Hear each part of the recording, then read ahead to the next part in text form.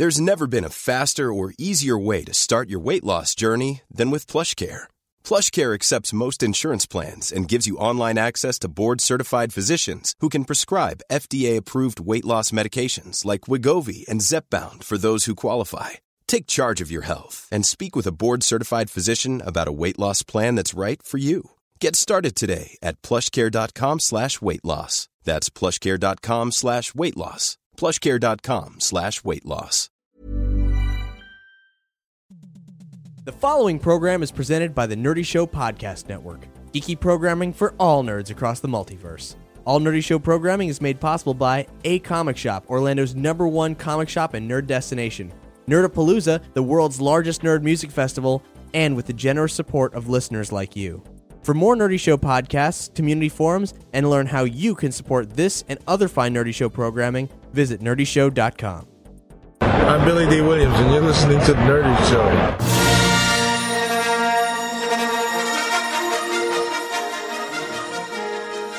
State of the Empire, Episode 6 or something. When last Nerdy Show assembled to discuss Star Wars, LucasArts and Star Wars The Clone Wars had fallen to the might of their new masters. Episode 7 was confirmed to be filming across the Atlantic in the kingdom of the pathetic Great Britain. And rumors of a television series called Star Wars Reclamation that would bridge the original and new trilogies had surfaced. It has been 3 months since Nerdy Show's last report. We join them now, locked in a secret Nerdy Show bunker, still looking for news in Alderaan places. Welcome to State of the Empire, Nerdy Show's Star Wars speculation podcast. Hi, I'm Cap. Hi, I'm Hex. Hey, I'm Doug. Hi, I'm Mark with a C. And I'm Matt. Oh my God, it's been just like old Palpy said on that crawl, man. It's been a while, and a lot of things have happened. We're sorry we've been away so long. It must have felt like waiting for Empire after A New Hope. It's like waiting for Life Day the day after. It's a whole year away. Obviously, a lot has changed. That Star Wars Reclamation thing, maybe that was real, but it ain't happening. Yeah, I had mixed feelings about it, so good riddance. It's really like ultimately how I feel about it. But there's the new thing now? Yep, we got a new Star Wars animated series called Rebels, and the creative talent behind it is so good. Man, you got no arguments out of me. I'm excited for this thing. What are the facts? Who's definitely attached at this point? There are so many facts attached to Rebels. It's great. We can report on like everything with a huge amount of certainty. Well, that's a first. I know. Rebels is a CGI animated series set between episodes 3 and 4. It takes place in a time where the Empire is securing its grip on the galaxy and hunting down the last of the Jedi Knights as a fledgling rebellion against the Empire is taking shape. And the entire look of the show is influenced by unused concept art from Ralph McQuarrie. The show is produced by Dave Filoni, who's the brains behind Star Wars The Clone Wars, and Greg Weisman, most importantly, Greg fucking Weisman, the creator of Disney's Gargoyles and the half of the brain trust behind Young Justice. Ooh. Yeah, I'm kind of crazy excited about that last bit. Greg Weisman does amazing things, however, it also makes me fear that it'll go for 1.5 seasons. And then we'll never hear from it again. I saw an interview with Dave Filoni the other day where, I mean, the way he talks about Greg is like this like reverent father that he looks up to. You know, he was talking about gargoyles and everything like this. This is going to be awesome. Yeah, I got a chance to meet Greg Weisman at Comic-Con recently. Obviously, he wasn't saying anything about Star Wars, but he hosted a really great meetup. It was completely off the books for Comic-Con, but it was a meetup he tweeted about in a park outside of Comic-Con where he met up with fans and like the whole creative team came out. Peter David was there. The voice actors were there. It was incredible. He's a real sweet guy. Hopefully he'll be on the show to talk about some stuff later on in the future. And the other talent attached to it so far is Simon Kinberg, who is the screenwriter for X-Men First Class, and he's one of the guys who one of the Star Wars spin-off films has been handed to. He's going to be writing the first 1-hour special episode. Interesting. Also, many key players from Clone Wars are involved in the production.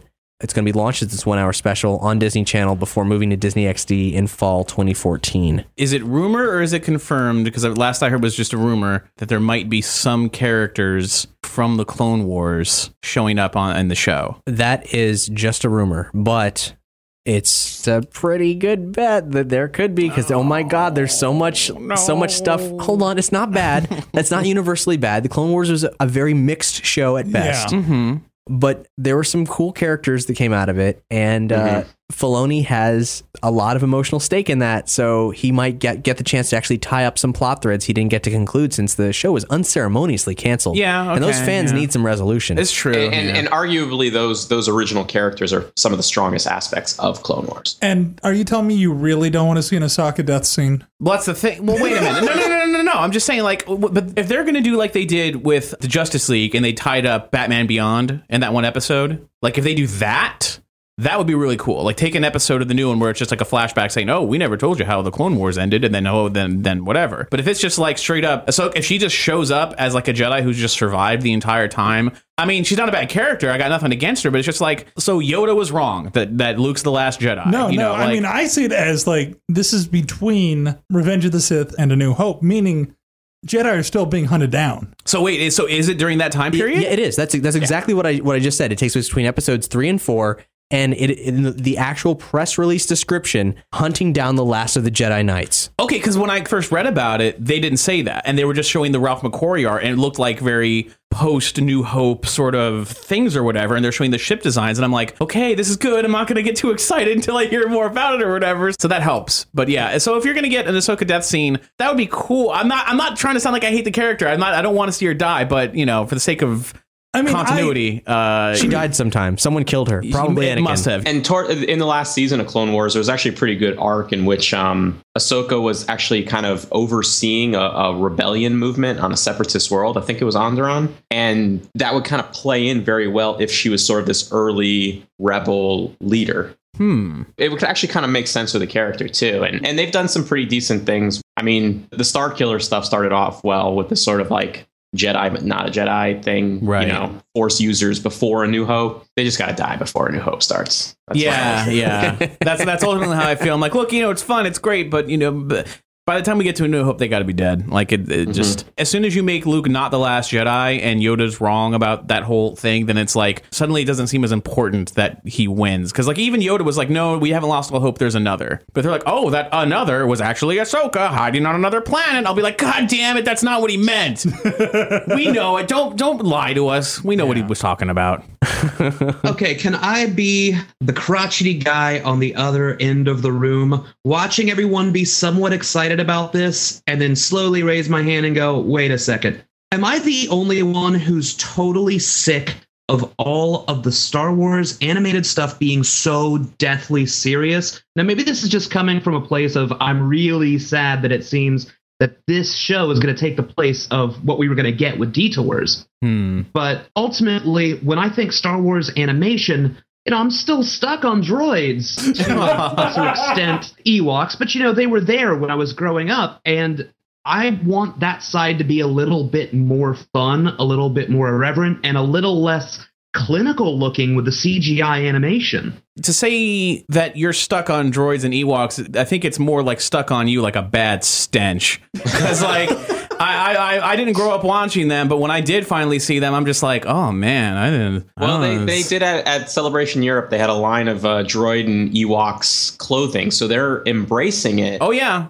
I mean, it's great, you know. That makes me wonder if they are going to kind of head back. Well, here, way. The thing that makes me really confident about this show being a quality show is the fact that Greg Weisman, dude fucking gets it. He's written some shows that, while being very serious, dynamic, dramatic children's television, also contains some of the most lifelike and funny, charming characters. I mean, both Young Justice and Gargoyles are filled with tense moments that are unique to young adult television, but at the same time, like really funny moments, like really amazing characters that you love in a really emotional way. And no one feels like a cardboard cutout. Yeah, it's not all doom and gloom. It's fun, quality television. But I definitely got to echo Mark's sentiment. Like, I'm really sad that Detours is basically dead in the water. That was something I was really looking forward to. I was looking forward to it too, but I mean, you got Robot Chicken, you got Family Guy, and you got all the different spoof and all the different other things that are trying to make light, you know, of Star Wars, which is great. I'm glad we have them, but the guys who behind Robot Chicken are doing another spin on it. Like the spin on it wasn't a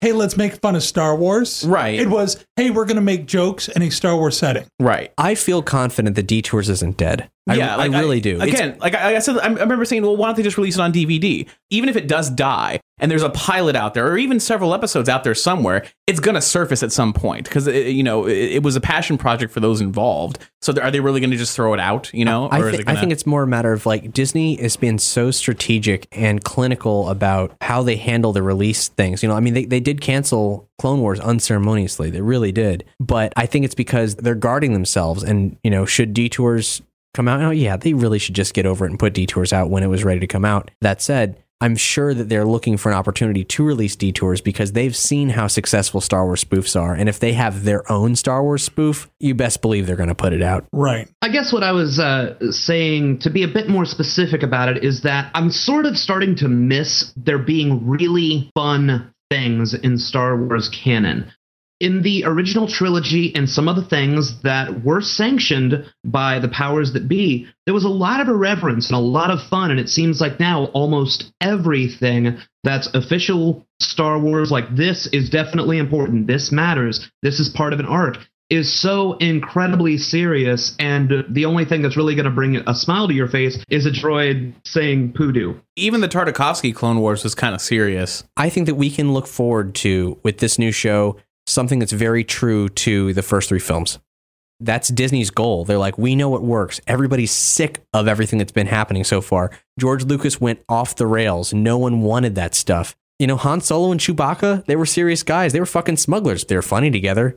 Luke's a dumb kid. That's funny. Leia's kind of a snarky bitch sometimes. That's funny. Throw them all in a Millennium Falcon, shake it up, and you get a nice cocktail of comedy, basically. I honestly think that's what we're going to get. I really do. I'm very hopeful. I'll soften my stance. I'll wait and see. Ultimately, that's the safest bet, because then you could, if you just say, well, I'm going to remain silent and wait and see, then if it ends up going bad, be like, I knew it, I just didn't say anything because I didn't want to sound like a jerk. But it's on the record. I already said it at least once. At the very least, this show could be really, really gorgeous because the concept art that's been shown so far, there's a little bit of it online. Star Wars Celebration Europe got a first look. We've seen a rebel ship called the Ghost, which is a cross between a B-17 and the Falcon. We've seen classic TIE fighters and also a ship design predating the modern Star Destroyer, some kind of a cross between a Star Destroyer and a sort of an Enterprise Star Trek class vehicle, sort of. Also some interesting like scenic battle concept art. And Filoni said that the character design, which has not yet been revealed, is actually inspired by Hayao Miyazaki. Ooh.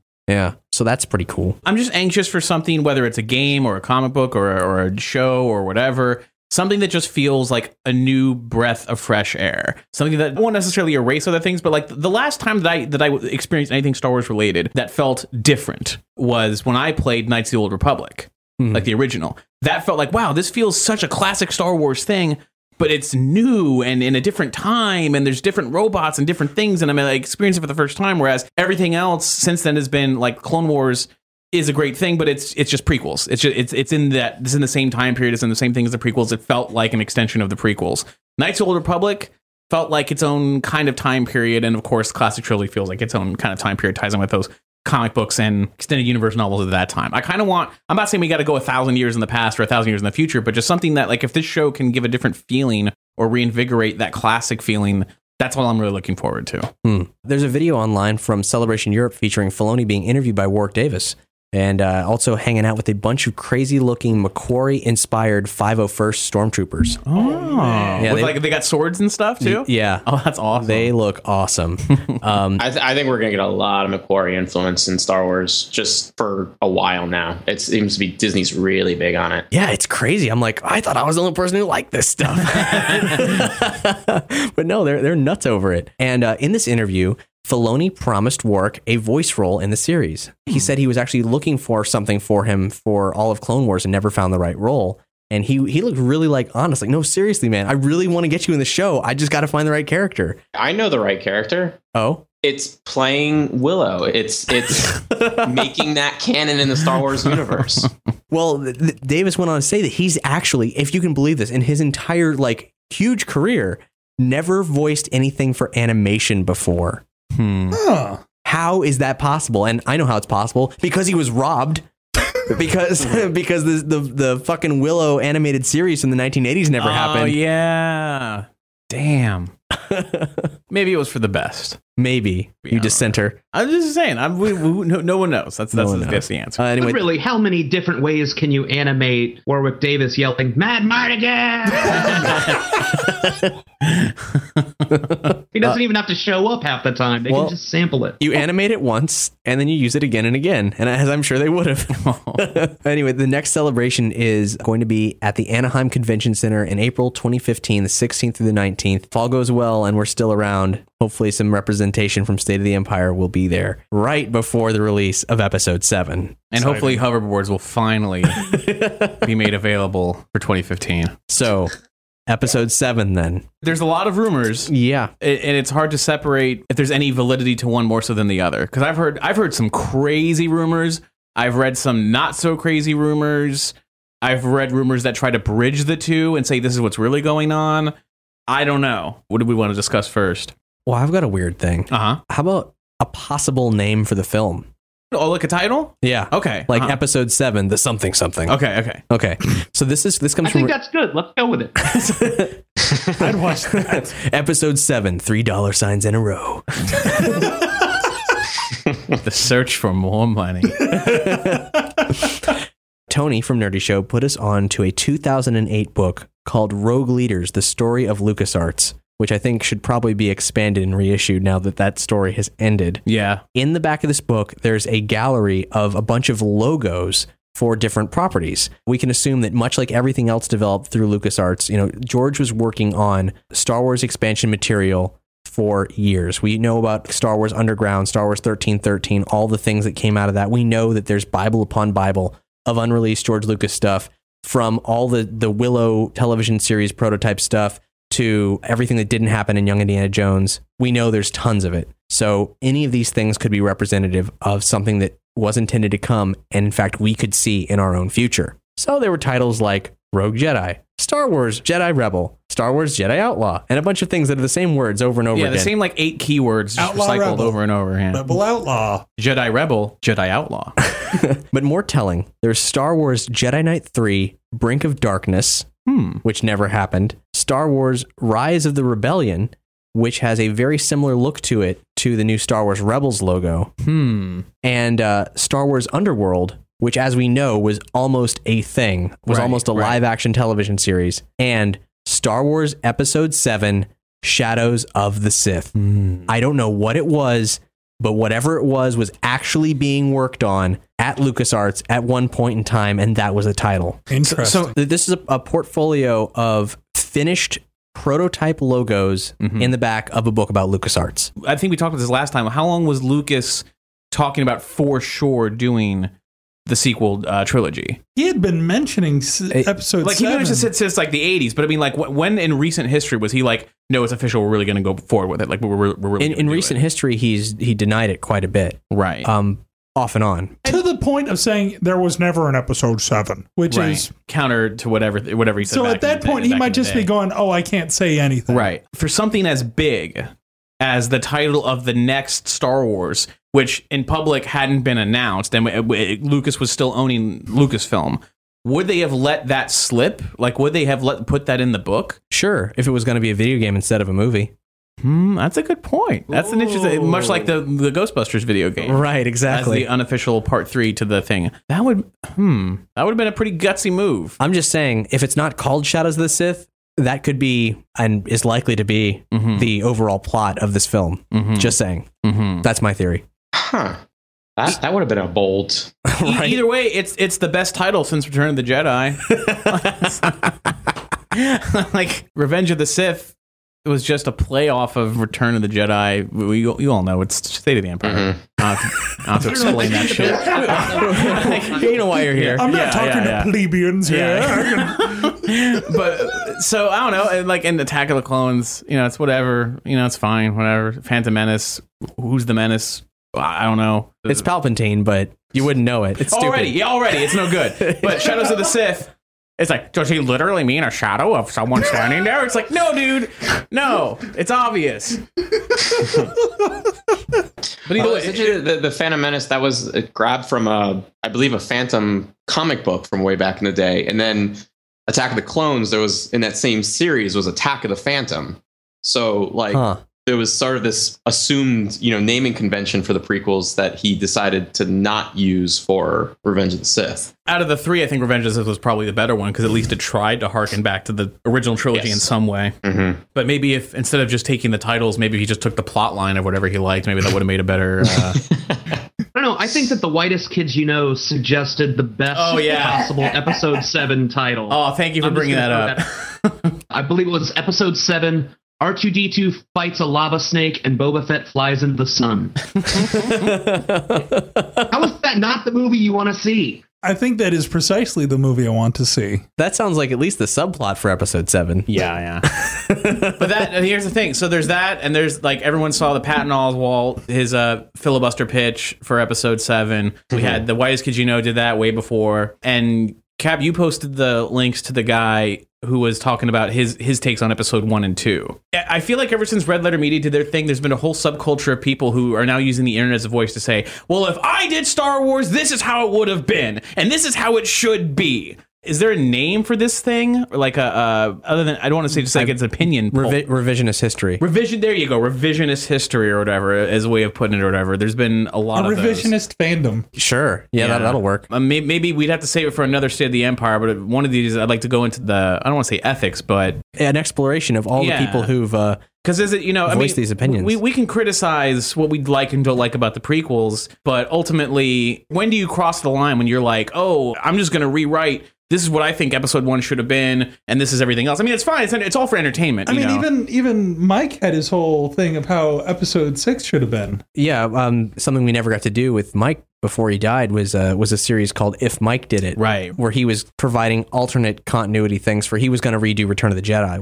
Was the thing he initially where basically was talking instead about. of going Endor, they go to Kashyyyk. That's where the Death Star is, because that makes more sense. Yeah. And, because didn't he even say in the original version he wanted it to be Kashyyyk? Like he wanted it to be Wookiees, but then he thought, well, I'll cut them in half and make them Ewoks. I need something cute. Yeah. Fans need something cute. The Empire was really dark and scary, so you got to get something for that kid. Anyway, let's hop back to Episode 7. But yeah, we'll pick this up in the near future. What we do know is at Celebration, Kathleen Kennedy said, we have an amazing team at ILM who can create fantastic effects, but if we don't have a great story and characters, the effects mean nothing.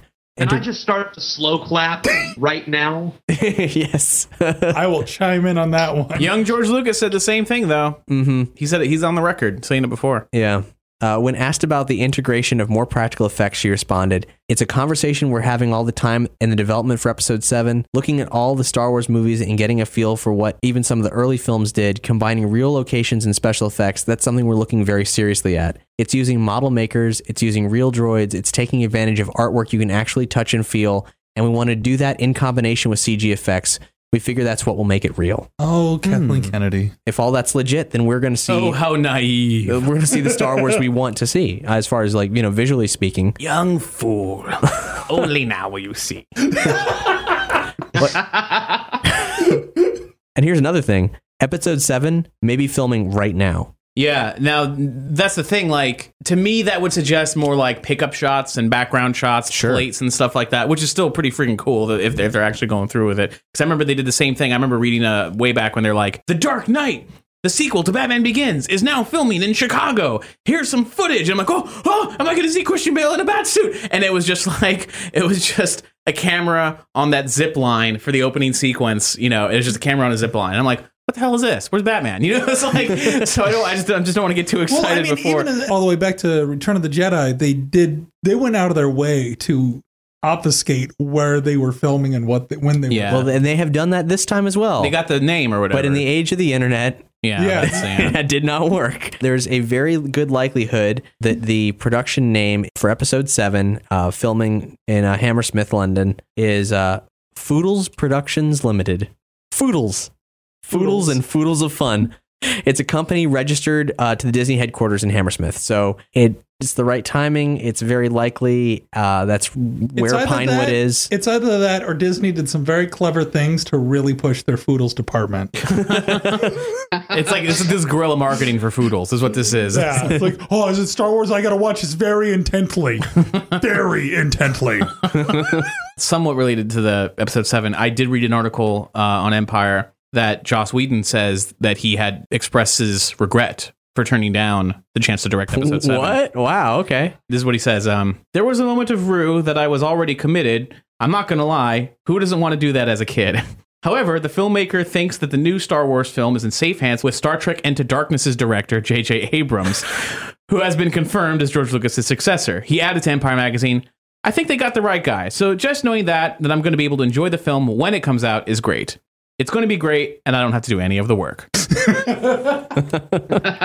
Well, that's a pretty humble and well said. Yeah. I'll say. Yeah. But that definitely conflicts with some of the things where it's like, oh no, we always wanted J.J. Abrams and he's like our number one guy and we couldn't get him. We don't know. But then Joss Whedon's like, well, hey, you asked me and I said no, you know? So I'm like, so what's really going on? Is it maybe because JJ did deny, he did turn them down at first, then they went to Joss Whedon, then they went back to him. Someday we'll get the whole story, but I think it starts with him turning it down, and then it goes to, and Joss Whedon heard about it, and Matthew Vaughn heard about it, and Guillermo del Toro heard about it. Yeah, because he got a phone call. Yeah. Now, this ties into one of the first slightly maybe crazy rumors regarding. Okay. The rumor is one of the reasons that swayed JJ to do it, besides money, I'm sure, was a personal appeal from Steven Spielberg. Okay. And this is now the thing that takes us into somewhat possible crazy territory is the rumor is that Spielberg says, hey, JJ, tell you what, I know you're feeling apprehensive. If you direct this film, I promise I'll direct one of the next ones. Oh. Yeah. So there's not a lot of facts to back that up. Especially because Spielberg said, oh, that's not my genre. That's my friend George's genre. Right. But that was before. Right. So that was before anyone has signed on to it. So now the rumor is JJ says no. So this is what it sounds like. This is complete interpretation. This is all speculation, but that's what this freaking podcast is about. It seems to be, so far, if this rumor is to be believed, they approach JJ. JJ says no. They approach Guillermo del Toro. He says no. They approach Joss Whedon. He says, I'm sorry, I'm busy doing the Avengers. And then Kathleen Kennedy's like, Steven, what the hell? Everyone says no. And Steven's like, JJ said no? Hold on. Phone call. JJ, come on, you got to do it. No, I don't really want it. I'm, whatever. Star Trek, And he's like, hey, man, fucking Star Wars, dude. Come on. I don't know. Maybe. And then Spielberg's like, all right, tell you what, you do it. I promise I'll do one of the other ones because they're kind of buddy-buddy, kind of. And he's like, okay, fine. And now this is where we are. Apparently, if you're reading into these crazy ass. I really like that the way in your headcanon, how J.J. Abrams says, yes, I'll do this movie is, okay, fine. Yeah. And Spielberg's like, what the fuck's wrong with you, dude? Come on, man. Man up. Come on. Man up. Come on. Man up. This is Star Wars. But yeah, that was the timing seemed right is what I was saying. So I don't know if because there's another article that I read that went into the detail of from JJ's perspective and Kathleen Kennedy's perspective and how the deal went down. She actually had to go meet with him in person, and in that deal they were talking, and he got excited, she got excited, then they both agreed that they should make it or whatever. So whether or not, I'm not saying Spielberg made a phone call and the deal was signed, but maybe that had something to do with it. Maybe that was just complete fabrication and he didn't make a phone call at all. To be honest, if I was on the fence on something and Steven Spielberg called me and said, bro, do it, I would do it. Right. That's exactly what I was going to say. If I'm going back and forth between, should I start a gluten-free diet? And then all of a sudden, my cell phone rings and, Spielberg, hey, Mark, if you'll stop eating gluten, so will I. I'm like, well, shit, I got to keep Steven Spielberg alive. The choice is clear. It's true. Here's the other crazy thing. There was another rumor that JJ is going to quit Star Trek because he's doing Star Wars. Right, which is, Paramount said, no, but right. I mean, he's kind of got his hands are tied. Have they announced a date for the new Star Trek? I don't think so. Yeah, I don't think so either because they're probably not even a script yet, I'm sure. There was barely for the last one. And Carl Urban's not happy. Yeah, that was the other thing too. What Carl Urban said is, what I really believe we should do now is strive for originality. Because in Star Trek Into Darkness, we took one of the most revered and loved adversaries of the Enterprise and put him in there and did a story that had all these wonderful nods to the films from the past and episodes from the past. I really think that what we should do from here, in my personal opinion, is strive to be original, strive to be something different and new. Let's not forget that Star Trek as envisioned was about space exploration, and it'd be really wonderful to harness the spirit of that and apply it to the next film so that we do something different than a revenge-based picture. I love him. I told you, yeah. The whole petition online to do a new Dredd film and everything. I'm like, this guy is pretty freaking cool. I don't know. following him very closely. Zachary Quinto, who plays Spock in the new reboot, recently said that the threequel will begin shooting next year, with J.J. Abrams likely directing. With Abrams set to film Star Wars Episode 7 in early 2014, the two film schedules might easily clash. While he's helming Star Trek 3 is still questionable, Orky, one of the writers, is surprised to see Quinto's comments on the matter, and he says, "I'd love to have JJ back. We're still talking at Paramount about what the scheduling might be and if we can all do it together again. But yeah, I read that too and was like, whoa, does Quinto know something that I don't? I better call him. He owes me a call." It was previously reported that Paramount is targeting a 2016 release date for the film to commemorate the franchise's 50th anniversary. But Disney plans to release Star Wars Episode 7 in 2015. And there's also reports about the reason that JJ has left Star Trek is because he and Bad Robot, his whole company, were promised that they could have some sort of oversight on Star Trek as a full transmedia property, television shows, spin-offs, online components, and all that. However, the fact is Paramount owns the movie rights to Star Trek, and CBS still owns the television rights to Star Trek. So this is a rumor. Bad Robot requested that CBS tone down or stop their creation of merchandise based on the original series, because confusing the Shatner Star Trek with the new Star Trek, because everybody was doing that anyway. Right, made it hard for them to market the new Star Trek. And CBS said, no, absolutely not. Which just created this whole, basically, Abrams thought he was getting one thing, got another thing entirely. He's obviously not going to get that with Star Wars because, oh my God, Disney. They are the overseers. That might be all under one house, but that it still doesn't mean that J.J. Abrams has been given the keys to Star Wars, because he hasn't. Right. But at least maybe he could think, well, at least this is fun and different, and not that I started doing something I thought I could do and now I can't do it. He always goes back to saying that he grew up loving Star Wars. It's that's the thing that he liked. He didn't really know much about Star Trek. So for him, Star Trek was probably just another job, and he made it into something that he liked. Whereas this is something that he's been a Star Wars fan. So I can see him not wanting to really meddle with it as much as something like Star Trek. Giving J.J. Abrams Star Trek is like giving me Doctor Who. I would remake Doctor Who to something that I like, and hopefully others would like it. But Doctor Who fans would probably hate it. So I think that's kind of what happened with J.J. with Star Trek. I'm really interested to hear about your Doctor Who reboot now. No. I'm just saying. Oh, also, I'm really this is a good time to mention, Stay the Empire listeners, if you're not familiar with Nerdy Show Live, Doug did a little segment that we'll link to on this episode's page called Hard Truths with Doug, on the subject of why Jar Jar is a better character than Chewbacca. Mm-hmm. So you may want to check that out and then reevaluate your personal opinions about Doug. Should I let them in on the hard truth about hard truths? You may as well, because I assume they'll watch it and they'll get it. But. Yeah, the hard truth about hard truths is that it's complete bullshit. It's like that. I do not believe it for a moment, and the argument is a cherry-picked argument for the purposes of trolling the audience. But it had a good effect. It was good because it's a good argument. I think it's a very sound argument. Well, it's a sound argument. Now, if I were going to do my own rebuttal right here, right now, you'd be like, "Oh, that other Doug was full of shit." I'm like, yeah, I know, because I planned it that way. It's not a good argument at all. There's holes the size of where Alderaan used to be. Is how big this thing is. So, Mark, you were telling me about a track you wanted to play. Yes, it's by the Rebel Force Band. They were a one-off group in the 1980s. They made a standard-length album full of Star Wars tribute tracks, and of course, it wasn't terribly easy to track down a bunch of Star Wars information. So a lot of these tunes, they sort of exist in that universe where What Can You Get a Wookiee for Christmas exists. Things that even the most basic entry-level Star Wars fan will enjoy. And I've got a track from their album called Living in These Star Wars called Respirator for Darth Vader. I am so excited to hear this.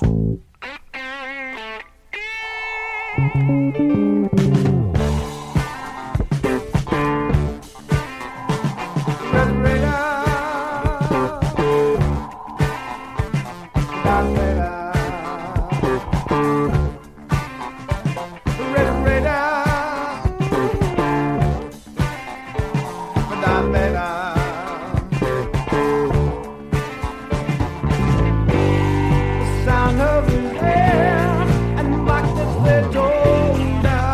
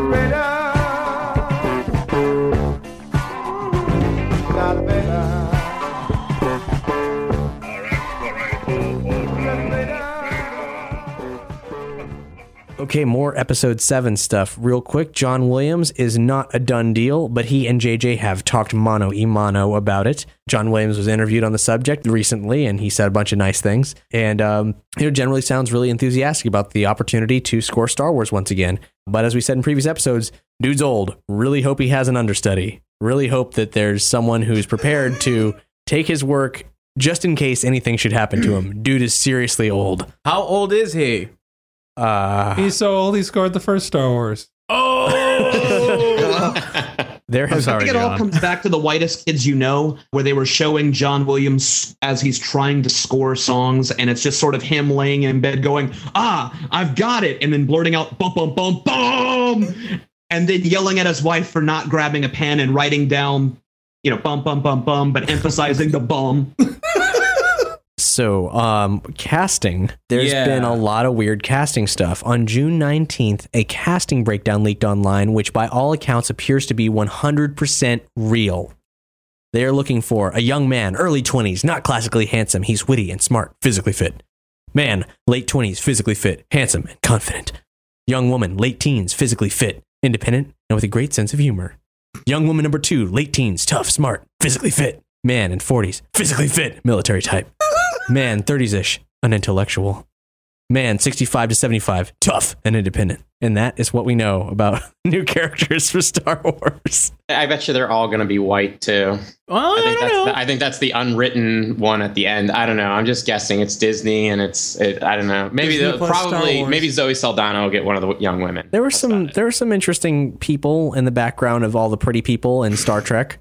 Aurora was still black. That's true. But if they changed that, they'd be crucified. Yeah, well.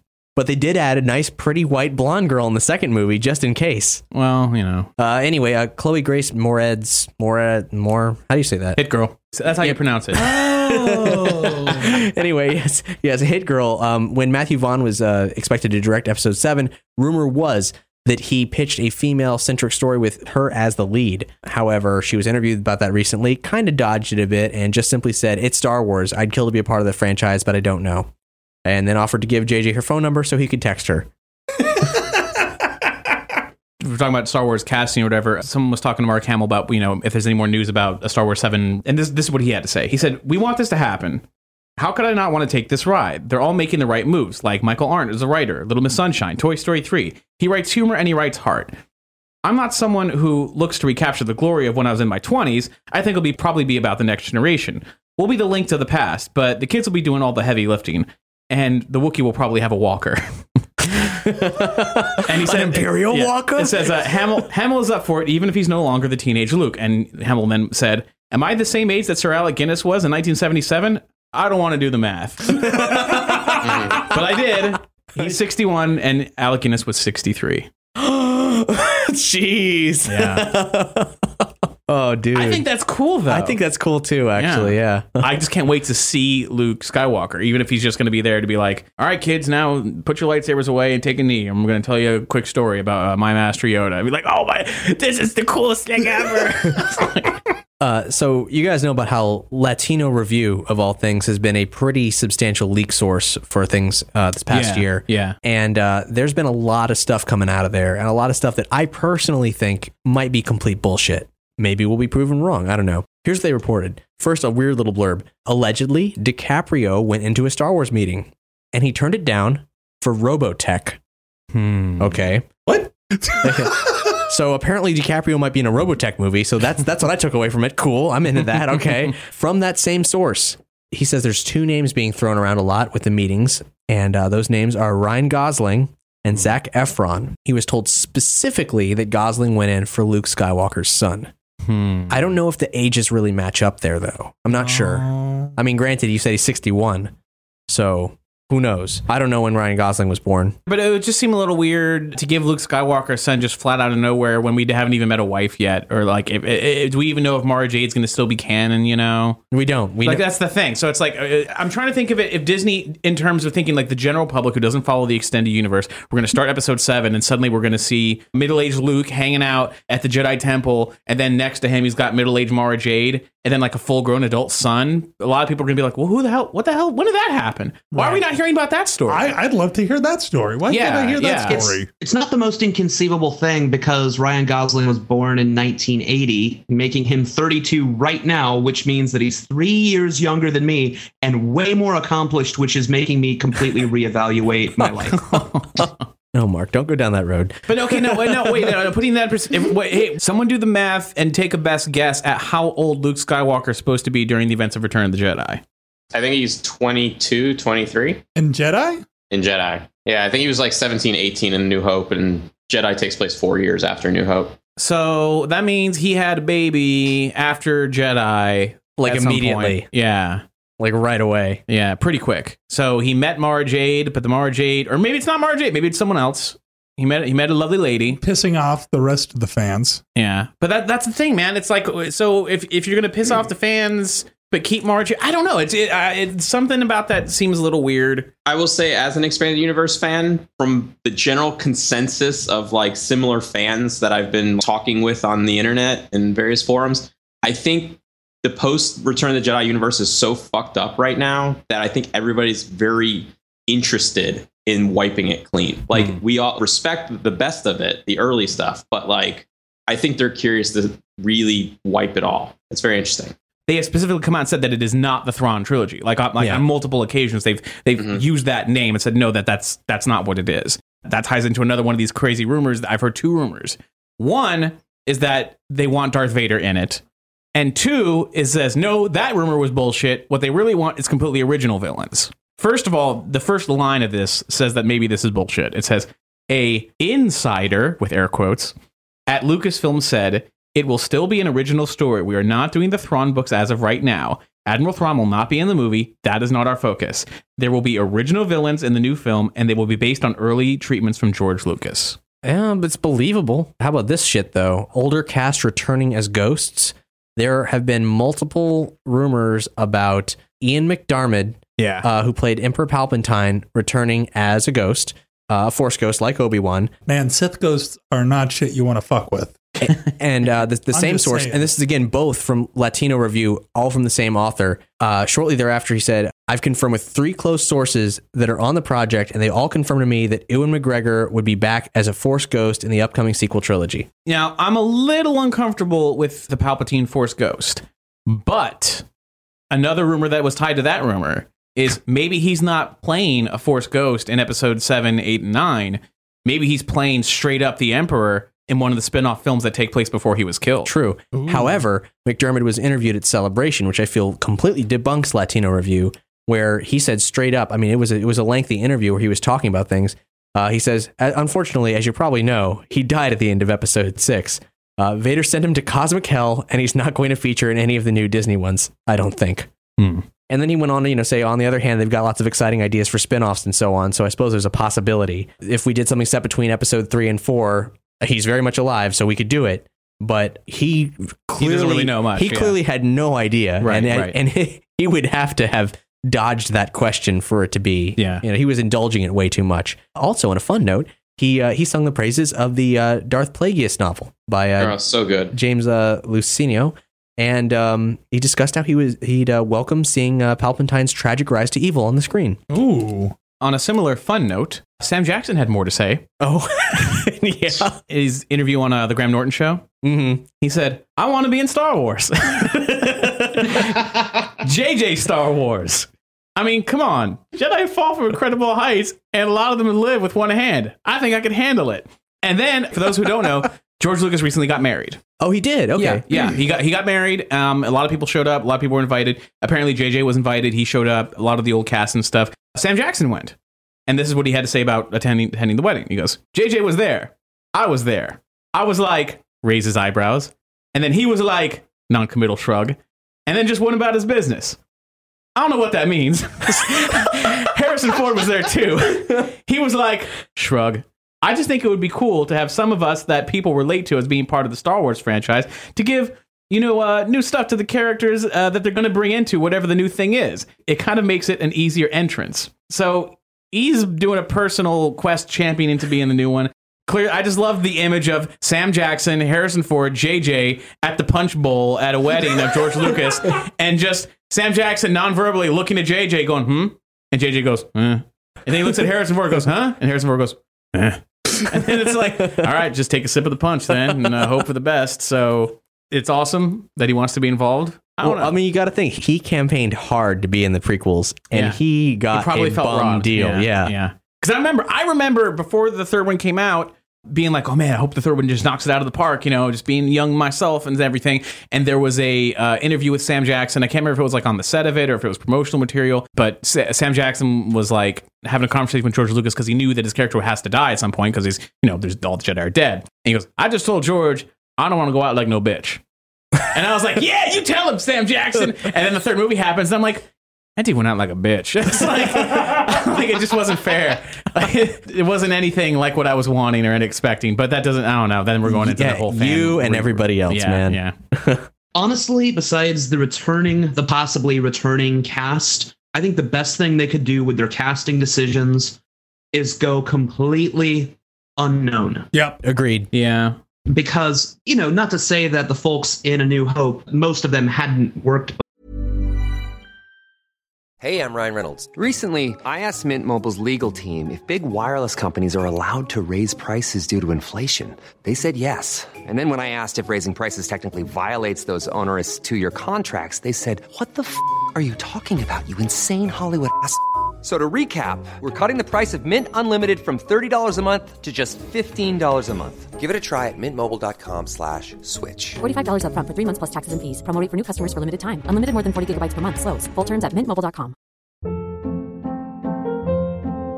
Hold up. What was that? Boring. No flavor. That was as bad as those leftovers you ate all week. Keke Palmer here. And it's time to say hello to something fresh and guilt-free. Hello Fresh. Jazz up dinner with pecan-crusted chicken or garlic butter shrimp scampi. Now that's music to my mouth. Hello Fresh. Let's get this dinner party started. Discover all the delicious possibilities at HelloFresh.com. Before, but they're mostly unfamiliar to all of the people that obsessed over it. And I think that was its real strong suit. And instead, we're going to get so mired down in expectations of what, Ryan Gosling can or cannot bring to the role that we're going to cease to enjoy it as a film. I mean, that's not to say that the speculation podcast shouldn't talk about it. Don't get me wrong. I'm saying that I'm pleading with Disney to just find some unknowns. Yeah, no, I agree, Mark. I think that it makes sense. And Disney so far, or at least their mouthpiece, Kathleen Kennedy, she's had a really good attitude about everything. Mm-hmm. Like, she gets it. She understands our problems, I just want her to just lay me down in her arms. She's going to take it's okay. It's going to be all right. I got one more thing about Star Wars Episode 7. I'm kind of reluctant to bring it up, but hey, we're a speculation podcast. It bears mentioning. Okay, well, we'll take it with a grain of salt. Take it with several, because the more time goes on, the more I think this is complete bullshit, especially when I tell you what the source is. This was from a guy on Reddit. Yes. There's a guy on Reddit. He comes on there. He's like, "Oh my god, guys! Like I've heard amazing spoilers about Episode 7, and this is gonna be crazy, and I can't believe my luck." So he ran into his computer and he typed this out. I'm gonna read you this. This is what he typed. He goes, boy. "So I was working one day here in New York City on a popular HBO show, and the main set designer, who's an older, low-key gentleman, struck up a conversation with me. He noticed my Star Wars tattoo and changed the subject to Episode 7. He said one of his best friends was currently working on the script with a few other writers. Quote, but I don't want to spoil anything for you, he said. Fuck it. Tell me everything you know. He says, well, he's only told me 2 things, actually. 1, the story revolves around Han and Leia's kids. 2, Darth Vader is back. I was confused by that last one. But wait, we saw him die and his body get burned. You saw a suit get burned. No, then we saw a Force Spirit Anakin appear at the end of Jedi. All I'm going to say is Darth Vader is back. Who's actually in the suit is the big deal. So there you have it. Take it with a grain of salt. This guy might have just been trolling me, but he seemed sincere. What do you think about Darth Vader coming back? Is it too much?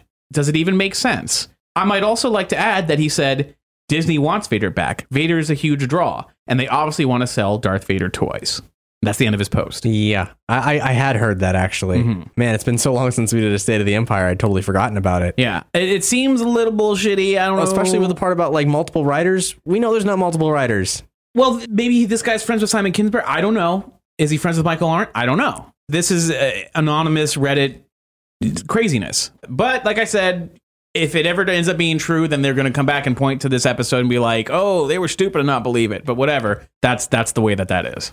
I can say that there's worse ways for the plot to go. Yeah. Oh, yeah. I'm sure Lucas has a couple in mind. Because I love the whole concept in popular culture of some unknown kid picking up the mantle of a hero and disguising as them. So it'd be equally as cool as some Sith who's like, I got to make a name for myself. I know. I'll just take on the mantle of Vader and be badass. To prevent myself from launching into another thing where, you know what I'd like to see in episode 7? To prevent myself from doing that, I'll just say on that same episode we're talking about revisionist history, we'll have to air out what we want to see because it's like I was going to totally go off on that segment because that relates to something exactly. We'll need to try to do that one next if no huge bombshells like completely wrong. Oh fuck! State of the Empire emergency. Right. It's going to happen tomorrow. It's like that's the way. That's the luck of things. I got the script, guys. It says Michael Arndt and everything. I got it from a friend of a grandma from a friend. He makes cookies for Arndt. The only other recent news that I have is related to some of the video games. Yes. We'll start by saying we were at E3. We were at the EA conference, and they played a 30-second teaser of Star Wars Battlefront. Oh, man. That teaser. It's someone stumbling around on the surface of Hoth and the battle's underway. There's not much to it. Everybody got excited. I got excited, too. Yeah. Thumbs up. The logo popped up, and I'm like, that's a cool looking logo. Slick. All right. I just hope it's good. Yeah. But the first thing I had was actually about DICE was begging to do Battlefront. Like they actually really wanted to do it. And when they heard like EA and Star Wars, like, that is all going to be coming together under one thing, they were like, oh my God, like when we were doing Battlefield, we were all Star Wars nerds. Like, this is perfect. Like, it's coming home now. Don't you understand? Like, this is like Battlefront was inspired by Battlefield, but we did Battlefield and we thought Star Wars was cool. So now it's going to all be under one roof. That's funny that there was a connection there. I always like thought, it's so weird. They got similar names. No, man. What's interesting though is it didn't end up with like DICE proper. It's DICE LA, which is the renamed studio that did the Medal of Honor reboot. Yeah, that is odd. It's very odd. Soderlund revealed that the DICE guys, Carl Magnus Trodesen and Patrick Bach, were talking, and I told them that we were in dialogue with Disney over this deal, and they just looked at me and said, "Why haven't you spoken to us? What are you doing? We want to make Battlefront." DICE is a very particular place, and they are very proud of what they do, and you don't really tell them what to do. I didn't anticipate them wanting to work on a license. They've always just been a new IP, their own IP. But they were just like, we would kill to make this game. And the whole studio just started talking about it like, please give us this game. That's when I called Frank, who's the EA labels boss, and then I realized that we had something here. If they want to do it that badly, then the game will be freaking awesome. We've got to figure it out. So we figured it out, and we got the game, and it was simple. They begged to do it, and the opportunity was there, and that's exactly why you'll see a game that will be what it needs to be. That's wonderful. When it comes to making an actual game, the approach that we're going to take is rebirth of the brand, with Star Wars Battlefront done the DICE way. We've also had it confirmed that while EA is publishing most Star Wars games, as we speculated before, Disney has in fact reserved the rights to create online-based and mobile games. So it's not fully exclusive, but it is mostly. That move makes a lot of sense. There was something we didn't report on back in our previous episode, and for good reason. It was a news article that went out on April 1st, and it was completely ridiculous and totally funny, and we would have mentioned it just as an aside of, this funny thing happened. It was 100% true. Oh. And they did it on April 1st on purpose to fuck with people. Sons of bitches! Dark Horse Comics announced that they are adapting the Star Wars. That's right. Yeah. They are adapting George Lucas's earliest draft of the Star Wars films. I guess it's all set in the timetables to conclude before their license expires. What a great way to end it. Yeah. They're working with J.W. Rensler, the executive editor at Lucas Books, and artist Mike Mayhew to adapt it all. And it's a story of the Jedi Anakin Starkiller and General Luke Skywalker, an alien named Han Solo, and evil Sith Knights. It starts September 4th. And it looks fucking ridiculous. It looks like absolutely like nothing that came to fruition on the screen. Right. Well, that's why I'm excited to read it. Like, that's why I'm like, I really want to see like what could have been. Han Solo, the fucking like alien guy, like a cross between Swamp Thing and Chewbacca. Yeah. Smell horrible. Chewie in the swamp. Notice the strange pitch that the marketing campaign. You know, they took out like an entire ad on like they talked about it on Sports Center on ESPN. I did hear that happened. It's a crazy push. I mean, they want this to be huge. Way to double down on the whole. That's like what Stephanie Meyer wanted to rewrite Twilight from the guy's perspective. Just to sell the same books again. What the hell? That's awful. Yeah. So a Dark Horse was talking about the Sports Center thing like it happened just organically. I don't know if that's true or not. Well, I mean, they had graphics for it. I mean, you know, it was on-screen graphics, which I mean, I imagine I have graphics for it too. But other than the comic, and we talked about Battlefront. Yeah. The creator of Kingdom Hearts, Tetsuya Nomura. People asked him like, you know, hey, you did Kingdom Hearts, and now Kingdom Hearts and Disney, you know, you had Disney characters, but Disney owns Marvel and Disney owns Star Wars. So you doing another game? You know, like what's the deal? And he said, of course it'd be great if we could add all those licenses as well. But there are a lot of rules and restrictions by Disney, so we can't actually put in everything that people want. So it's a quite difficult decision, but we're going to prepare some surprises for you. Just wait for more information. Interesting. That's surprisingly, well, he could just be leading everybody on. But that I would not expect that response from him.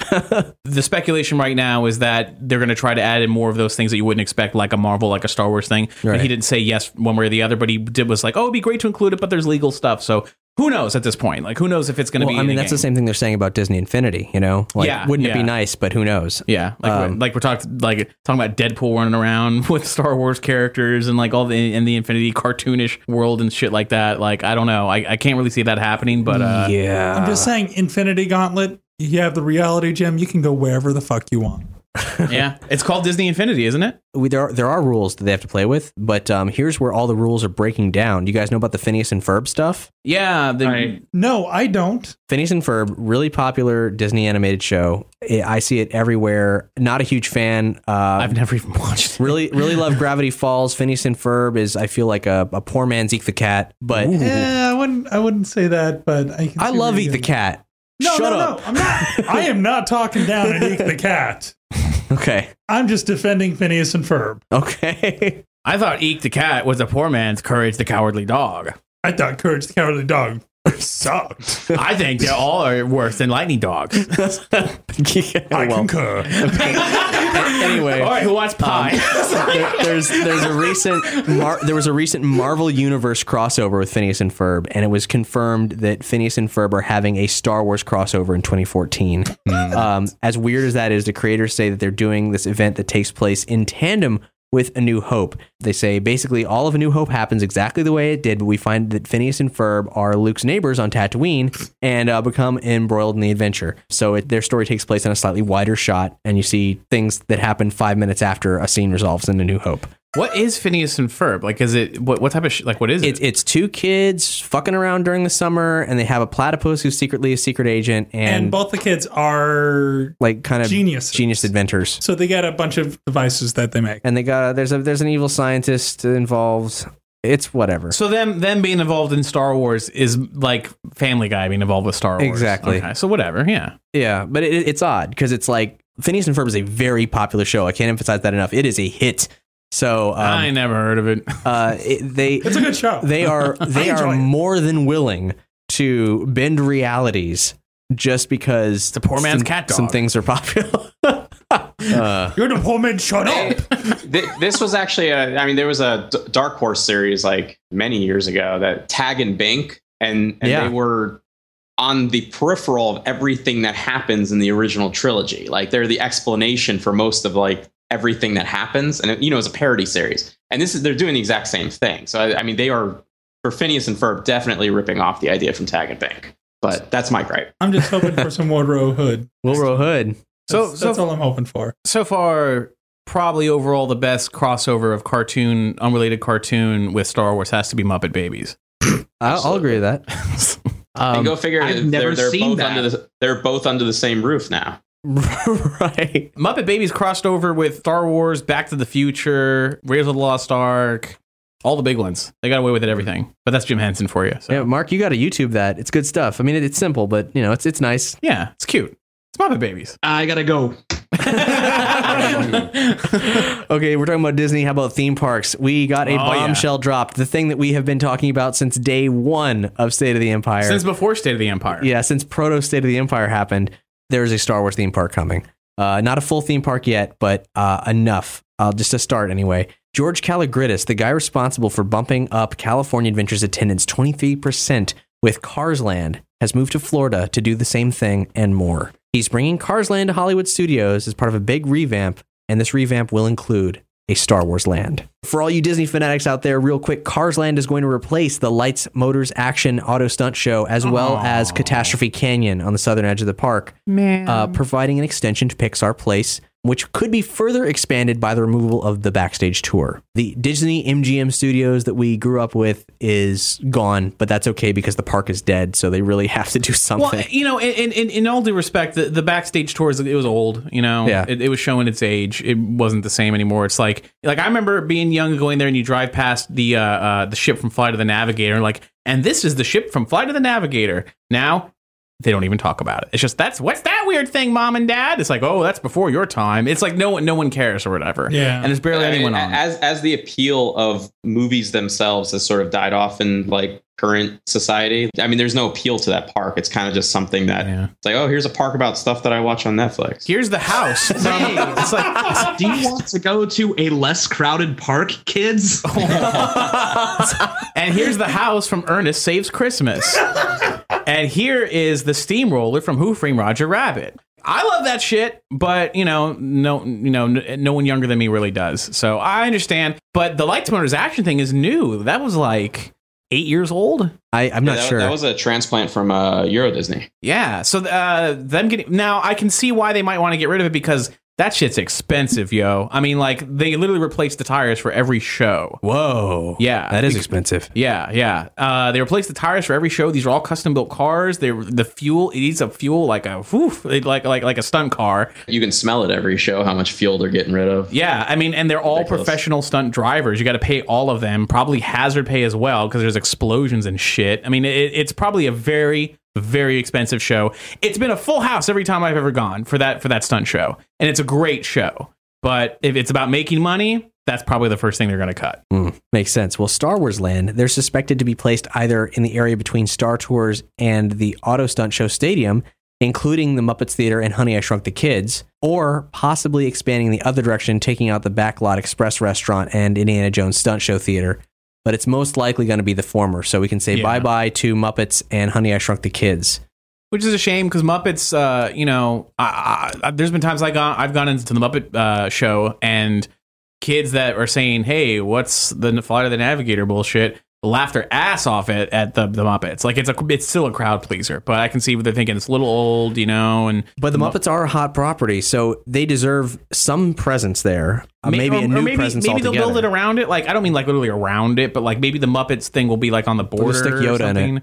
I don't know. I'm having trouble letting go of the Muppets, but it's probably going to happen. So. I wouldn't be surprised if they did something new with the Muppets at some point. That would be great. Like if they just moved it to another part, but we'll have to see. I mean, Disney's pushing for the new films and stuff. The Muppet 3D theater in Disneyland often gets like co-opted by like special like presentations, like sneak previews to like whatever Disney's upcoming movies are coming out. They like to use it because of the 3D and everything. They do a lot of like 4D effects to really enhance it. So because Disney's already like constantly co-opting that, I would not be shocked if they're just like get rid of it completely.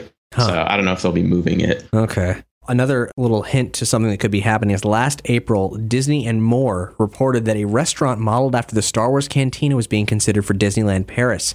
It's possible that this could be a multiple location renovation, the same way that Star Tours The Adventure Continues opened at several Disney parks around the world in 2011. If the French get Mos Eisley first, I will flip my shit and go to war. Why don't you just buy a plane ticket? You don't think the Cantina is a perfect setting for Paris, being the most wretched hive of scum and villainy on Earth? And you definitely won't understand the language. Oh, yeah. There's no subtitles there. Anyway, this is looking like a 5-year project, and it's going to complete in 2018. Oof. Good thing this is speculative. I just can't wait to hear more. I just want to hear more about, like, oh yeah, we're going to do this ride. We're going to have a Ewok cookout. I don't know. Like, I just want to hear something. It's cool. I'd like to go to that Ewok cookout. Can we rewind just a little bit? Are we cooking Ewoks or are we cooking with Ewoks? In my head, we were cooking with them. I don't want to eat an Ewok. That thing's probably gangly and gross and... I don't know. Pop Lou looked pretty plump. You got to shave the Ewok first. I mean, that's gross. And then that's no good. It's no good. This Mos Eisley Cantina restaurant, I don't know what excites me more. The prospect that the employees might have to hear the same 2 songs looping all day.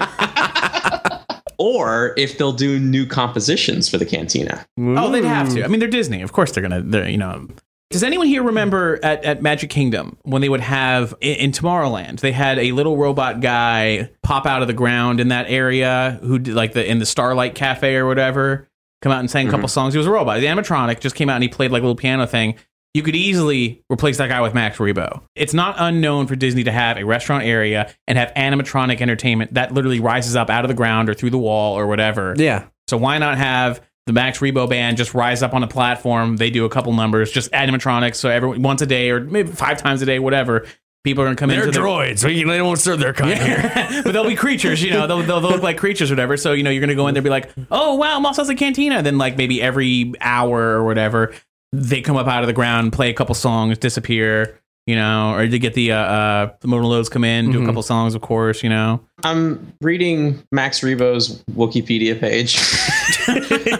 Yes. And I'm going through the behind the scenes, and it just dawned on me that he's like almost exactly like Hooter from Captain EO. Like same color, little tiny elephant. Oh, wow. Oh, yeah. True. Well, I thought Hooter was green.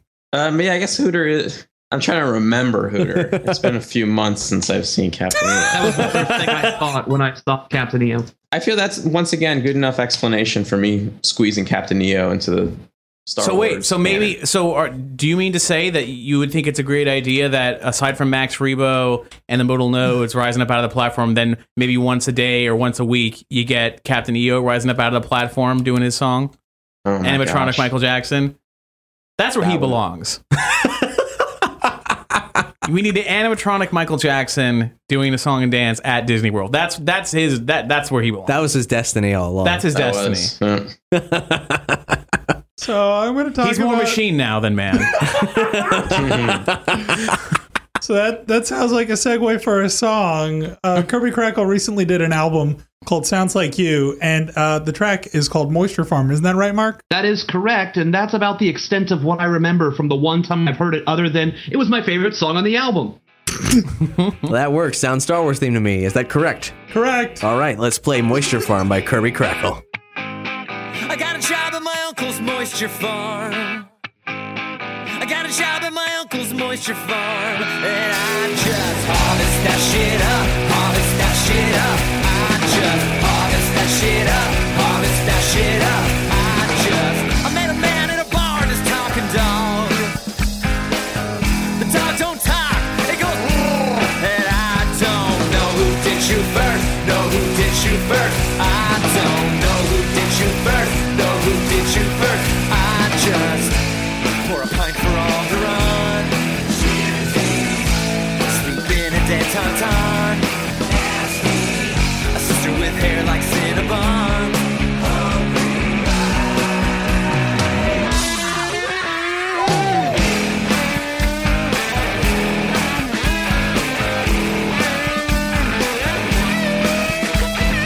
I got a little green guy hanging on my back. I got a little green guy hanging on my back. He always says do or do not, says do or do not.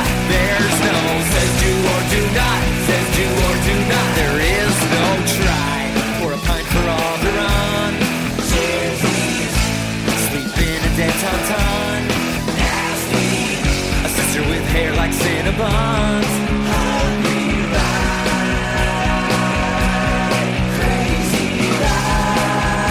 The day when I found out that Vader was my dad, that was bad and not good and straight whack. When I found out Vader was my dad, he took my hand. That was bad and messed up. When I found out Vader was my dad.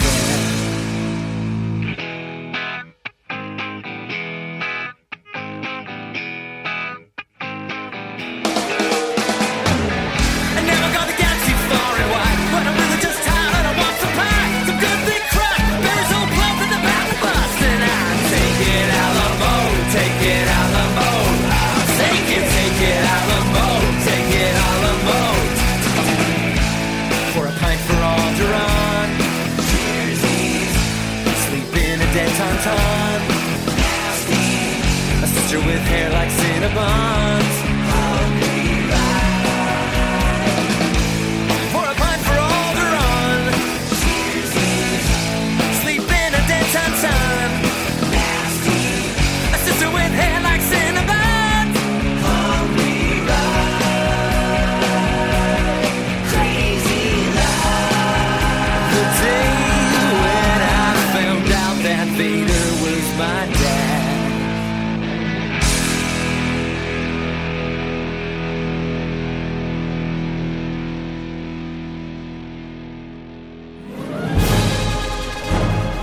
Dun dun dun dun dun dun dun dun dun dun dun. It's Willow Watch. Oh shit.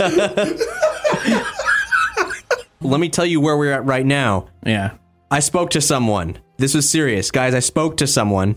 I have it 100% confirmed. Willow was transferred to Disney with the other Lucasfilm properties. Willow is owned by Disney. That is 100% legit. Holy shit. Yes. I don't know what to think. Do you think they're going to do anything with it? I think their chances of them doing something with it is higher than before. Yes. Yeah, it's higher than before. That's for damn sure.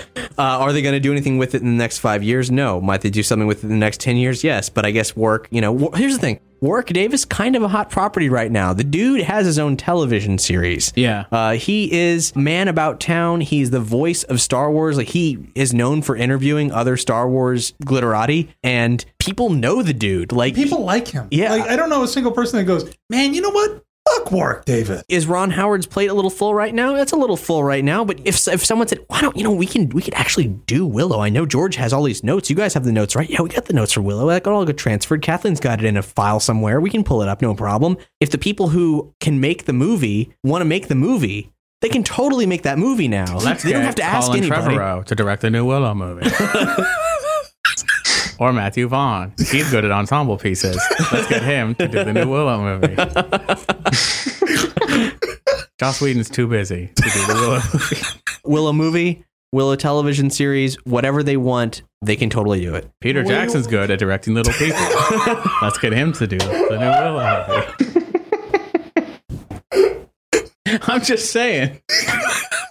Sorry. It can happen. That's all I'm saying. It's more likely now than ever before, So- which is good. It's enough to get me excited. We've been wanting to know yes or no on that fact for a while now. And we know. And now we know. That's big. That's a step. I don't know that we actually have anything else that we can say about Willow. You know, like the Willow 2 joke happened on the Life's Too Short special. I think we covered that last time.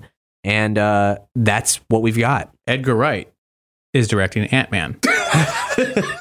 Maybe he's good at directing little people. Edgar Wright would be great. You know, he'd be great for everything, but he would be great at doing Willow. He would treat it respectfully, and most importantly, he knows some people who would be very funny additions to that cast. Let's put the new Scotty in the Willow movie. Get permission from JJ first. What do you think JJ will try to pull in any of his usuals into Star Wars? Into Star Wars? That's a good question. Simon Pegg, I mean, he loves it. We all know that. Yeah. Keith Urban was, I mean, not that an actor's opinion is something that actually sways the companies often, but Carl Urban. Keith Urban would also be interesting.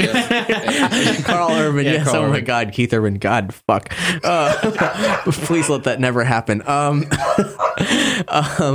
Urban. Carl Urban, he's very much against the idea of having Star Trek actors in Star Wars movies. Which is a shame. First of all, because I like him. He seems like a great guy. I think for him it's just practical. He's like, we simply can't do it. There's people are confused. I completely understand where he's coming from. Don't get me wrong. I understand, and I kind of do agree with him that he shouldn't do it. But there's a small part of me that says I want to see him in it.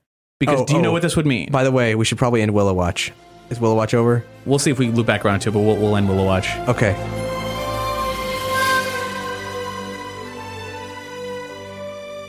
It's a shame that even though better judgment suggests, we got to keep it separated. If Carl Urban was in Star Wars, he would be the nerd trifecta for Star Wars, Star Trek, and Lord of the Rings. Yeah. That's true. And Judge Dredd if you count 4. So that'd be 4. He's in like 4 major nerd things. 5 if you include Doom, but I'm not going to include Doom because that wasn't a very good adaptation of that video game. So he would have done comics, novels, TV, movie, video games.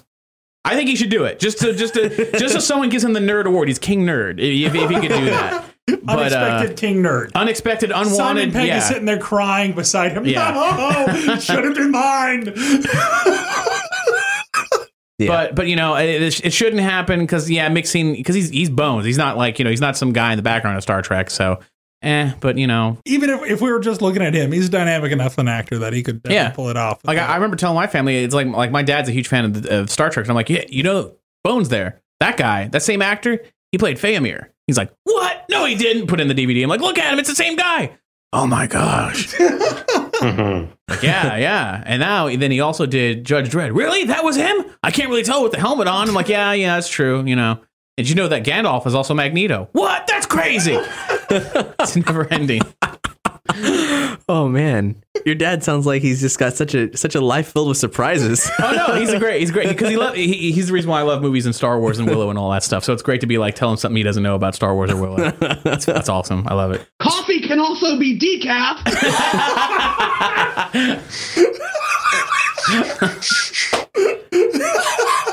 So, in 1981, George Lucas, Lawrence Kasdan, Richard Marquand, and Howard Kazanjian.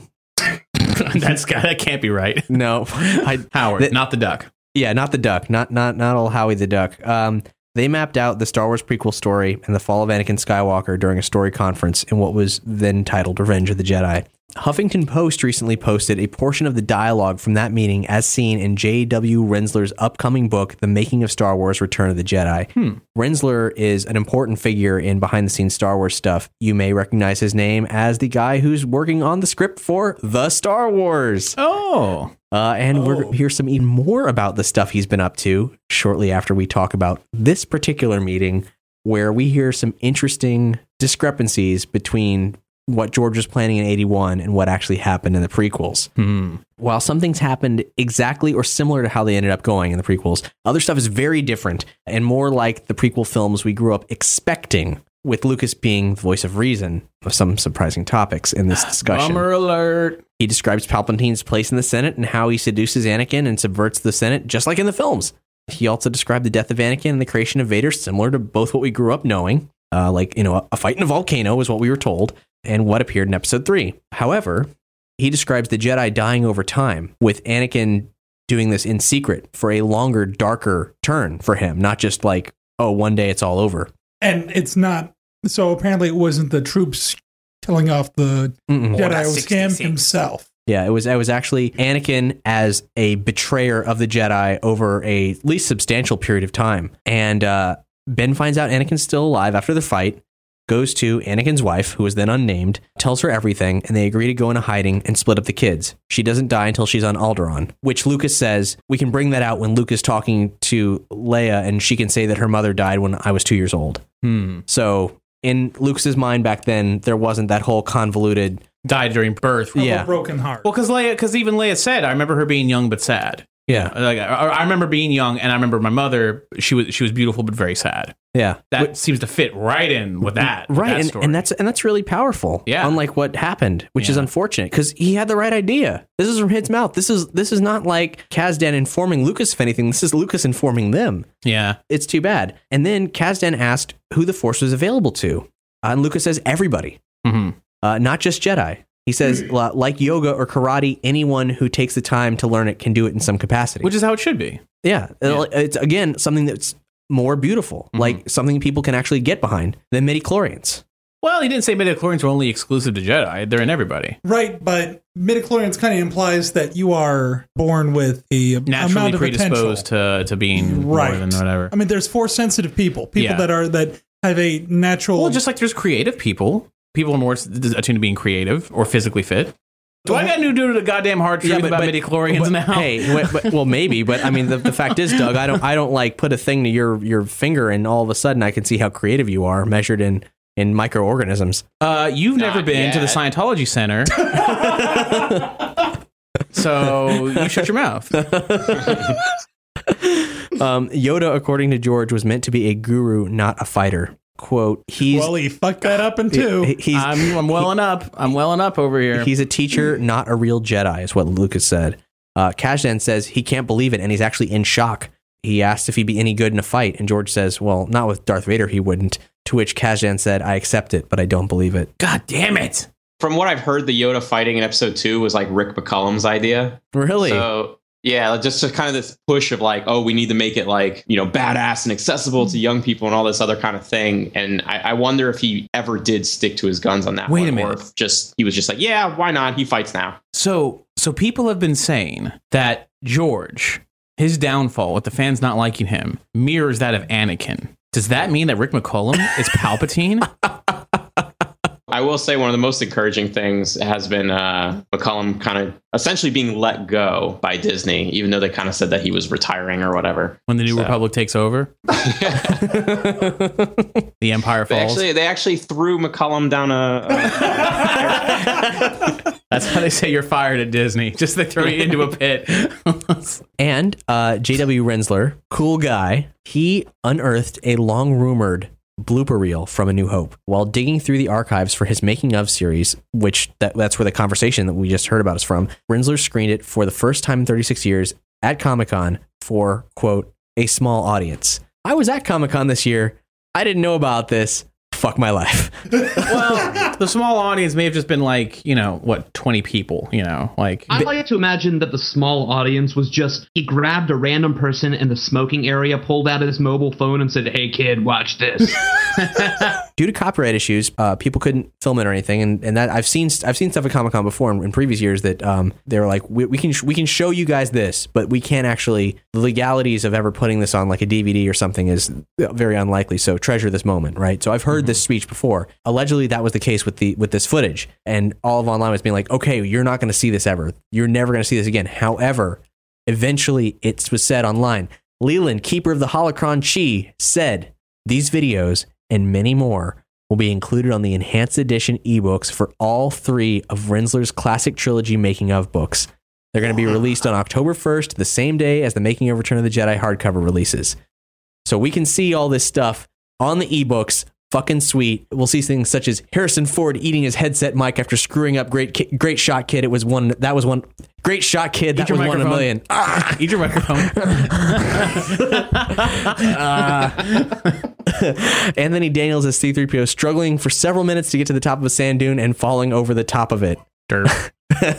And Alec Guinness getting hit in the head with Chewbacca's arm and other stuff. So look forward to that October 1st. Really glad that despite my initial fuck my life reaction, we get to see it. That's great. I heard they're also going to be re-releasing Blu-rays of the original trilogy. Really? I haven't heard this. From what I understand, there's no new bonus features. There's no new anything.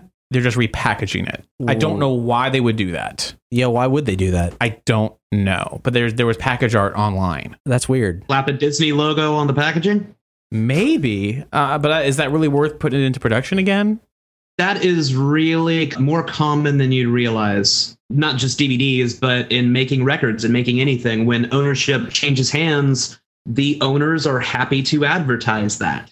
Which is one of the things that made us confused about Willow, actually, because when Willow got put out on Blu-ray, Disney's logo wasn't anywhere on that. So we were like, oh man, maybe it's like indie. Maybe we won't get it. Right. The Willow Blu-ray was probably in the works for a long time before they even announced that whole thing with Disney. So Indiana Jones, we're assuming, is still with Paramount then. It is a joint partnership, and so they don't have exclusive rights on Indiana Jones. Okay, but theme park rights, obviously, because they got the Sun Show and the ride. Yes. Okay, I'll have to keep an eye on that one. Exactly. So we got to give some shout outs to people right now. We got some lovely support in this month of August. Caitlin Kruger threw us some money and she said, more Pokeballs, mo money. Big Bad Shadow Man said, this is for Pokemon. Also, I will do Hex's little Toxard thing. Oh, yeah. And he did. We got a competition going on for Pokeballs of Steelix designing the first brand new Pokemon that Hex created for the show. And it's called the Toxard, and we've got 2 entries so far. Big Bad also hit us up again, $5 for the awesome new Ghostbusters episode. Oh, thank you. Scott Parrish said, just discovered you and am loving Nerdy FM. Yay! Yay! Nerdy.fm is our 24/7 nerd music radio station. If that is not bookmarked on your web browser or your cell phone, you're making us cry. Dude, you should totally check that out. It is all the best nerdy music from all the coolest artists. You got to go there. Just do that. All the best stuff we have the rights to. Yep. Improve your life. Mauron said, drink around to celebrate my wedding, which was August 10th, or just roll it into the support drive. That's cool too. He sent us some support money. Mauron. Yeah. Congratulations to you. I had no idea. I'm going to drink a toast of maple syrup in your honor. He's a syrup man. He collects syrup in the Great White North. And if there was a wedding song instead of a birthday song, I'd sing it. Happy marriage to you. Maybe the Ewok song from What do people play at Star Wars weddings? I imagine that. We got Noah. La la blah blah blah blah blah blah Ewok song. Celebrate the love. Consummate the marriage. My wife is gonna kill me. Embarrass the rest of my family. Something like that. That's how it goes. Congratulations, dude. Seriously. And thanks to everybody for supporting us. Nerdy Show, State of the Empire, and indeed the entire Nerdy Show network, all the programming we put out is totally listener supported. We have a minimal quota that we need to make every month to just get bare bones costs of server space and electricity and all that stuff. You guys make that happen. And if you love Nerdy Show, spread the word. Tell your friends. Tell your friends' friends. Drive over to a stranger's house. Knock on their door in the middle of the night. Tell them about Nerdy Show. Tell them to get on the forums. If you guys aren't on the forums, get on the forums. Talk to us. We're in the forever alone zone. We need comfort. We need constant reassurance that we're doing a good job. Yeah, Matt, you know what's up. You know about the forever alone zone. I know a lot about forever alone zone. That's where Superman's dad sent all those criminals. And so you guys, we are listeners funded podcasting, and you make us possible. So any little thing you can send us, we send you cool stuff in the mail. If you say something about us, when you submit something to us, we repeat it here and talk about you. You know, we love you. Help us love you more. Oh, so you think loneliness is your ally? I was born in the loneliest forever alone zone. By the time I first kissed a girl, I was already a man. Oh my god. Oh, you broke Hexbane. That's my goal every time. You can't tell by now. That's ultimately what I'm doing. I gotta play to an audience, man. I just want to say, as far as speculation is concerned, I think this first episode of Rebels, just thinking about it now, is probably one of the most important things because it might have a lot to do with what Kinberg wants to focus on in his spin-off film. So I think we'll get an idea of what kind of Star Wars spin-off we can expect based on Rebels. It's also the first major thing that we'll see Disney, like the first thing that Disney's going to be taking that we're going to be like, all right, Disney, what are you going to do with Star Wars? Now that you've got it, this is the first product that we're really going to be seeing. So it'll be interesting to look at. Yeah, and we have a young man and a young woman in that cast list. We have 2 young women, actually, and at least one of that pairing is going to be somebody's kids. It could be Luke's kids. It could be Han and Leia's kids. I don't know, but they're going to be somebody's kids. Well, everybody's somebody's kids. I just think that that's what's going to happen. I think that's generally what what will make sense there. If I was a betting man, I would say it's probably Han and Leia's kids. Because Luke's kids, the whole Jedi, I don't know, that people are assuming that Han and Leia had kids. Because come on, man. Yeah. Look at him. Does Han really look like the kind of guy who's all about the, say, space prophylactics? No way. That's the same, man. Like Han Solo is a bareback man. Oh my! Unless he's inside of a space worm, or the space worm's in him. Be careful, man. Jeez. Yeah, but Chewie is also a bareback man. It gets lonely, and cold in space. You put your Star Wars in my Star Trek. It's very cold in space. It's very cold in space, and it inspires many homoerotic fan fictions. Yeah, just type in Han Solo /Chewbacca into Google and just read some of the fan fiction that comes up. You'll see plenty of the. In fact, send us your favorite and we'll read it. I would like to read that aloud. If you donate myself. Just donate to Nerdy Show, any size contribution with a link to your favorite fan fiction. We'll have to read it. Come on, guys. Will we not have to read it if you send us money and a link to a Star Wars fanfic? We don't have to know where it's from. Maybe you wrote it. Maybe someone else wrote it. Right. Whatever. It doesn't matter. Just copy and paste into the email. And Yep. info@nerdyshow.com with your donations. We'll see how this goes. This could be disastrous. Or it could be amazing. On Chewy and some peanut butter. We are truly looking in Alderaan places for Star Wars news. If you find a /Willow fan fiction, Hex will match your donation. No, he won't. He will not. Mad Mardigan! Anyway, thank you so much for listening to State of the Empire. Bye, I'm Cap. Bye, I'm Frightened. Bye, I'm Doug. Bye, I'm Mark of the Sea. And bye, I'm Matt. They're dying, Otto. Listen to them, they're dying. Curse my metal body. I wasn't fast enough. Do we have anything we can take this out with? How about just the sound of a shower and Hex yelling, "The dirt won't come off." Actually, how about we just play Lapti Nek with vocals for a little bit? We've been using the instrumental for our intro for a while. Yeah. Here's some delicious Lapti Nek by Earth. Goodbye.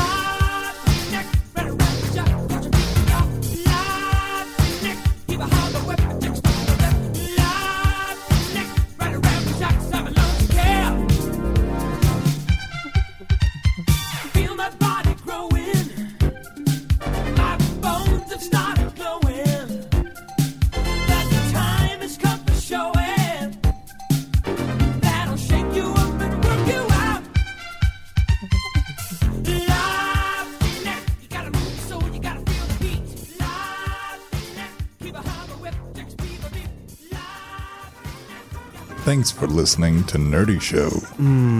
Nerdy Show is made possible by a comic shop, Nerdapalooza, the generous support of sexy listeners like you. As listener-supported entertainment, we rely on you to keep this and other shows on the Nerdy Show Network alive by telling a friend, rating and reviewing us on iTunes, making a contribution to our monthly support drive, or just making sweet, sweet love. Any extra-sized contribution gets you exclusive Nerdy Show audio and images, and lets you participate in our monthly support drives. Just go to nerdyshow.com/support to chip in. For more episodes of Nerdy Show, as well as other fine programming, community forums, videos, articles, and more, head over to nerdyshow.com. You can subscribe to all Nerdy Show Network podcasts via the iTunes Store. And for the latest news, follow us on all of your favorite sexy social networks. Ever catch yourself eating the same flavorless dinner 3 days in a row? Dreaming of something better? Well, HelloFresh is your guilt-free dream come true, baby. It's me, Keke Palmer. Let's wake up those taste buds with hot, juicy pecan-crusted chicken or garlic butter shrimp scampi. Hello Fresh.